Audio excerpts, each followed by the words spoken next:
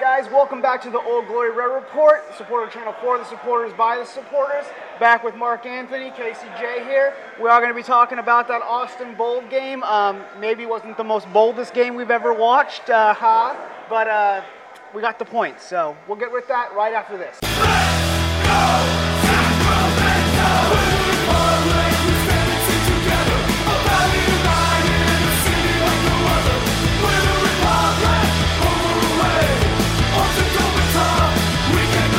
All right, guys, so thanks for joining us. What a game we got for 3 points. What was your overall take on it? Overall take was, I thought the Bold came in trying to just make things as difficult as possible. 100%. I don't know if they came in looking for 3 points, but that soon shifted if they were start looking for three. The second half, they really dug in. I don't really think any of their forwards were pressing past the midline. No. They were sitting 11 players in their half, making life very difficult for us. And although we controlled the game up and down, we didn't have too many chances to score just because it was so tight in that 18.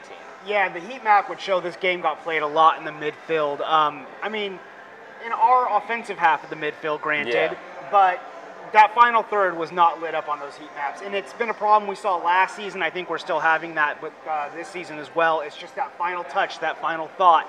Blackwood had a shot on, BJev had a shot on, Iwasa had a shot on. So we're getting the shots on, but they're just not getting it in the back of the net. So Right. Let's jump into Austin. They came out in a 4-4-2, kind of that defensive-minded 4-4-2, as you talked about. They stayed in 2 blocks of 4 and pretty much sat back the whole game. They were a team that we thought would maybe be a little more energetic, seeing that they were 1-1-1 and had a little more going forward in some other games. I didn't think they were going to sit back like they did. Was that something you expected from this team? I kind of did, just because they're a team that hasn't scored a lot of goals. They also haven't given up a lot of goals. So Their games are, 1-0 in an Austin Bold game is probably what you're going to see a lot from them in their results this year. But yeah, I mean, I thought, maybe there would be a little bit more openness in the game than what we saw. So yeah, I could see it go that way, but I still thought early in the season, you're a new team like Austin, maybe you just go for 3 points. If you don't get it, you don't get it. Well, and that's what I thought we would see with kind of, like I said, they've had like a mixed bag of performances. I thought maybe they would come, but in their defense, and I think we'll see it a lot at Papa Murphy's Park, where teams in the lower half of the table, even the middle of the table, will come to Papa Murphy's Park and try to sit back a little bit and nick us on the counter, just because we are a very good quality team, and it's going to be hard to come to Papa Murphy's Park this season and get points. Yeah, and Austin's a veteran team, so I think, they're comfortable playing ugly games and getting results if they can. Obviously, they didn't get a result, but they were pretty close to leaving Sacramento with a point.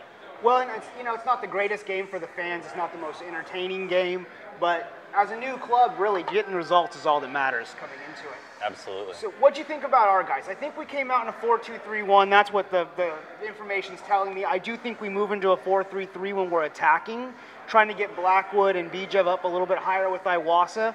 What was your overall take from us? Do you think McCrary had a good start? Was Villarreal one of the guys that you think did really well this game? Well, another game, another starting 11. It seems to be a Simon Elliott occurrence where I don't know if he's ever even started the same 11 twice. I don't think so. Maybe 2 games consecutively, but definitely not 3, 4, 5. You take a look at some of these teams in like the English Premier League and other teams. They got a pretty solid 11 that they go with unless there's an injury or something like that. You know what to expect for most times with minor changes. Right, and with also having maybe a deeper squad this year than in seasons past, we're probably going to see 2 to 3 changes on average each game instead of maybe 1 or maybe 2. I don't know if that's the best thing or not, in my opinion, but we're just going off the data, right? Yeah, I would rather we get a set lineup, like you said, where we know some guys are going to congeal together a little bit better. I think there's a little incoherency going forward. Luckily, our back line has been pretty solid. Like I said, we did see McCreary come into this one, and I thought he did fairly well playing out left. I didn't have any complaints, but he also didn't have anything going forward either. But overall, the back line has been pretty consistent. Harris has been in and out a little bit, but very well. I thought that McCrary had a solid start. Now, I didn't expect a lot from him going forward, and I don't even know if he's really the most forward-thinking defender. But defensively, he was very stout, very solid, athletic. I like what I saw from him in his first start. Now, going to the entire starting 11, I was questioning having Villarreal so high up the pitch because I don't really feel like he's a 10. He was definitely playing the 10 role. Awasa was shifted forward as that sole striker. Yes, he was. Instead of playing underneath Bonomo as he had for the beginning of the season.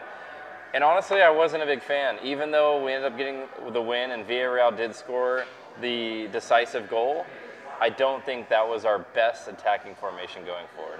No, and I agree. And like I said, we really have had that same issue we had last year. It's that final third.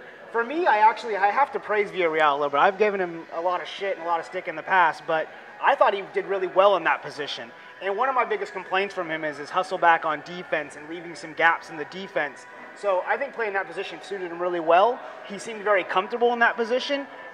He's one of those guys that has a great pass accuracy. So if you get him in a position where he can put the ball up to some other guys, he'll create chances. So I really did like to see that from him. So maybe we'll see more of that. Maybe we'll see him go back. My only thing is that we need to see more creativity in our final third, and I don't just mean that with just passing the ball, but our movement. We get very stagnant in opposing teams' defensive thirds, and we have the players, we have the talent, but sometimes I think that the players are a little restrictive in their movement. They might be playing off the out ball on the left. Yeah. We need to see more cutting runs from the outside in from wide players like Bijev, Blackwood. We also need to see our number 10, whether it's Villarreal. And this is the reason why I kind of like Awasa in that 10 role is because Awasa's looking for that cutting run. I mean, if you're going to put it between Awasa and Villarreal in that role, I'd rather have Bonomo back in and Awasa sitting back in the 10. Right, exactly. Now, and Awasa, he's got the frame and the mobility to where he makes one of those cutting runs. He can keep a defender off of him and get a shot off. So, going forward, I still think we're going to have to be a little bit more assertive in the final third. Yeah, absolutely. I think there was guys who were a little off their game, too. I don't think Bijev had his best game going forward. I just don't think as a whole we gelled on Saturday night. Bijev looked a little rusty. Bijev looked a little rusty. Our midfield, Blackwood had a couple good chances, a few good runs, but he didn't really create too much either. There just wasn't, like you said, I guess there's just not that creativity up front, and those guys just kind of looked flat for me this game. The big talking point is going to be Villarreal's goal. It was ruled an own goal. It looks like it might be turned back over now to being Villarreal's goal again, but the excitement. Capture the excitement for us when that ball goes in the net. Yeah, obviously, we're from our vantage point, we're on the other side. So it was a little tough to see how the ball ended up in the back of the net. We saw Villarreal take a shot. We see the ball go through some bodies, and we see the ball hit the net, and we hear people cheer, and that's all we need, right? So when that happened, obviously 85th minute, we're all thinking, man, are we going to leave here with a tie? This would be a little disappointing that we weren't able to crack their defense this game, but, man, he scores a goal, and it sets up a perfect night at Papa Murphy's Park. Look, there's something to be said about scrapping out wins. I know it wasn't the most beautiful game we've ever played. Did we smash them 3-4-0? No, but we got 3 points. Points are points, man. And that's what matters. And, the basis of one of the great teams out there are the ones that can win on their best day and also win on their worst days. Yep. So I think for us, this was 3 good points on a day that we weren't the best. I did want to talk a little bit. Looked like Blackwood did pull up a little bit at the end. We have heard that it was probably just cramping, so I do expect him to be back in for Portland coming up. I don't think it's going to be a big deal, so we'll keep you posted when we get some more information on that, but I think he's going to be fine from what I understand, so not too much to worry about that. Let's go ahead and jump over to your man of the match, man. Who'd you think was your standout guy out of not a bunch of standouts? My man of the match is going to be Mitchell Taintor. Taintor, We saw him slide into the center back role. Horace got the night off. Now, he did come in later in the game as a defensive replacement to see the game off, but and I like that decision. And what's funny is that I keep saying we're going to see a game where Kynan doesn't get the start, and Kynan has been the one he's been the one in the roster every 100%. week. He's been in the starting. And he's our captain. Exactly, and he's been great. There's no reason to take him off the field, but seeing Taintor go in for Horace has been exceptional in my opinion. I believe so. But I got to give it to Taintor. He was 80 for 88 in his passes this game. He had 5 clearances. Never really had his man. I mean, really anybody on the back line didn't leave any holes or gaps open. The 2 half chances that Austin got were, one was from a set play and one was from a 35-yard free kick that I don't know if it was that dangerous really, but it went through some bodies, so it was a little bit. It's hard for Cohen to see it last minute, so Cohen does get down to it a little bit late, and I think that's where the nerves on that one comes from, and that's why it looked a little worse than it probably was. It's not the best kick from the Austin player, but Cohen does see it a little bit late through the wall, so that was the nervy aspect of that. Yeah, so for me, Tainer is going to get my man of the match just because he was very good on the ball. And one thing we didn't see is we didn't see a lot of play through our midfield this game. And Kynan and Tainer were 2 players that actually had multiple long passes in this game to spring wide players in good positions and start an attack in an advanced position, which, we have the center backs, and Horace too. Our center backs are very technically gifted players. Absolutely. They're not your father's 1990 center backs where, they just boot the ball up the force field. All day. Yeah, we got players that can play, so it's nice to have that option. Well, I like to mention too, they do have the brute force though. They do have it. Kynan's a big guy. Tainer's a big guy. Harris is a big guy. Yeah. So I mean, it's not like these are the small guys though, but they do have that technical talent. Absolutely. Yeah. So, who's yours? I've got to say, I totally agree with the Tainer. I think he's been amazing. Not just last game he had a good game, but I think he's had great games for us. And he's been versatile too. Yeah, he's been moving from left back to center back. We've seen him play a few different positions. So I think he's been great. You mentioned mine already.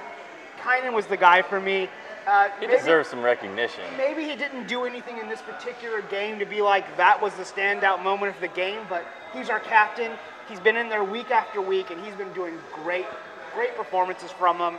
In a game where I don't really have anybody else that I would call it, I'm going to say he earns it above everybody else. Hey, you know what? When your center back is not making the news every week, is not participating in any headline-worthy plays, absolutely. That's probably a good thing. 100%. No news is good news, right? Job, right? Absolutely. Business as usual is what I like to see from the back four, right? 100%. So, to wrap it up, it was kind of a flat game. For us in the stands, maybe got a little boring at points when it got logged down in the midfield. But we took 3 points from Austin at home. We're still going to keep that fortress going at Papa Murphy's Park. Hopefully we continue that all season, make this a real hard place for teams to come, make them want to sit back on us and defend and just try to get a point here. I think that's it says a lot for the team we are. And the next home game is against Phoenix. Now, who have Phoenix, not been doing well. Phoenix hasn't had the greatest start to the season, but we know that's an early season marquee matchup, and fans across the USL, not just Republic or Phoenix fans, that's a game where they see on the schedule like, oh, I'm going to keep tabs on that one. Absolutely. And we did expect more from Phoenix this season. They haven't started out so well. Long season, though. I still think they'll kick it into gear eventually, so it's not a game that we can take lightly at any means. All right, so I do appreciate you guys all watching these. We did do a post-match reaction after the game. We will be doing those after all the home games, and we will be at some of the watch parties, so find us. We had a few technical issues, so we weren't able to get that out for you this week. But for everyone that came out and talked to us, we really appreciate it. If you'd like to come out and talk to us again, please do come meet us after those matches. Get your voice out there. Let us know what you want to, say, what you want to hear from us even more. Facebook, we're at Old Glory Red Report. Twitter, Instagram, Old Glory Red. If you're watching this on YouTube, down below. I think it's right here, maybe. It's going to be over here somewhere. Yeah. Over there, here. Anything you like to add to the end of this, Mark? Nope.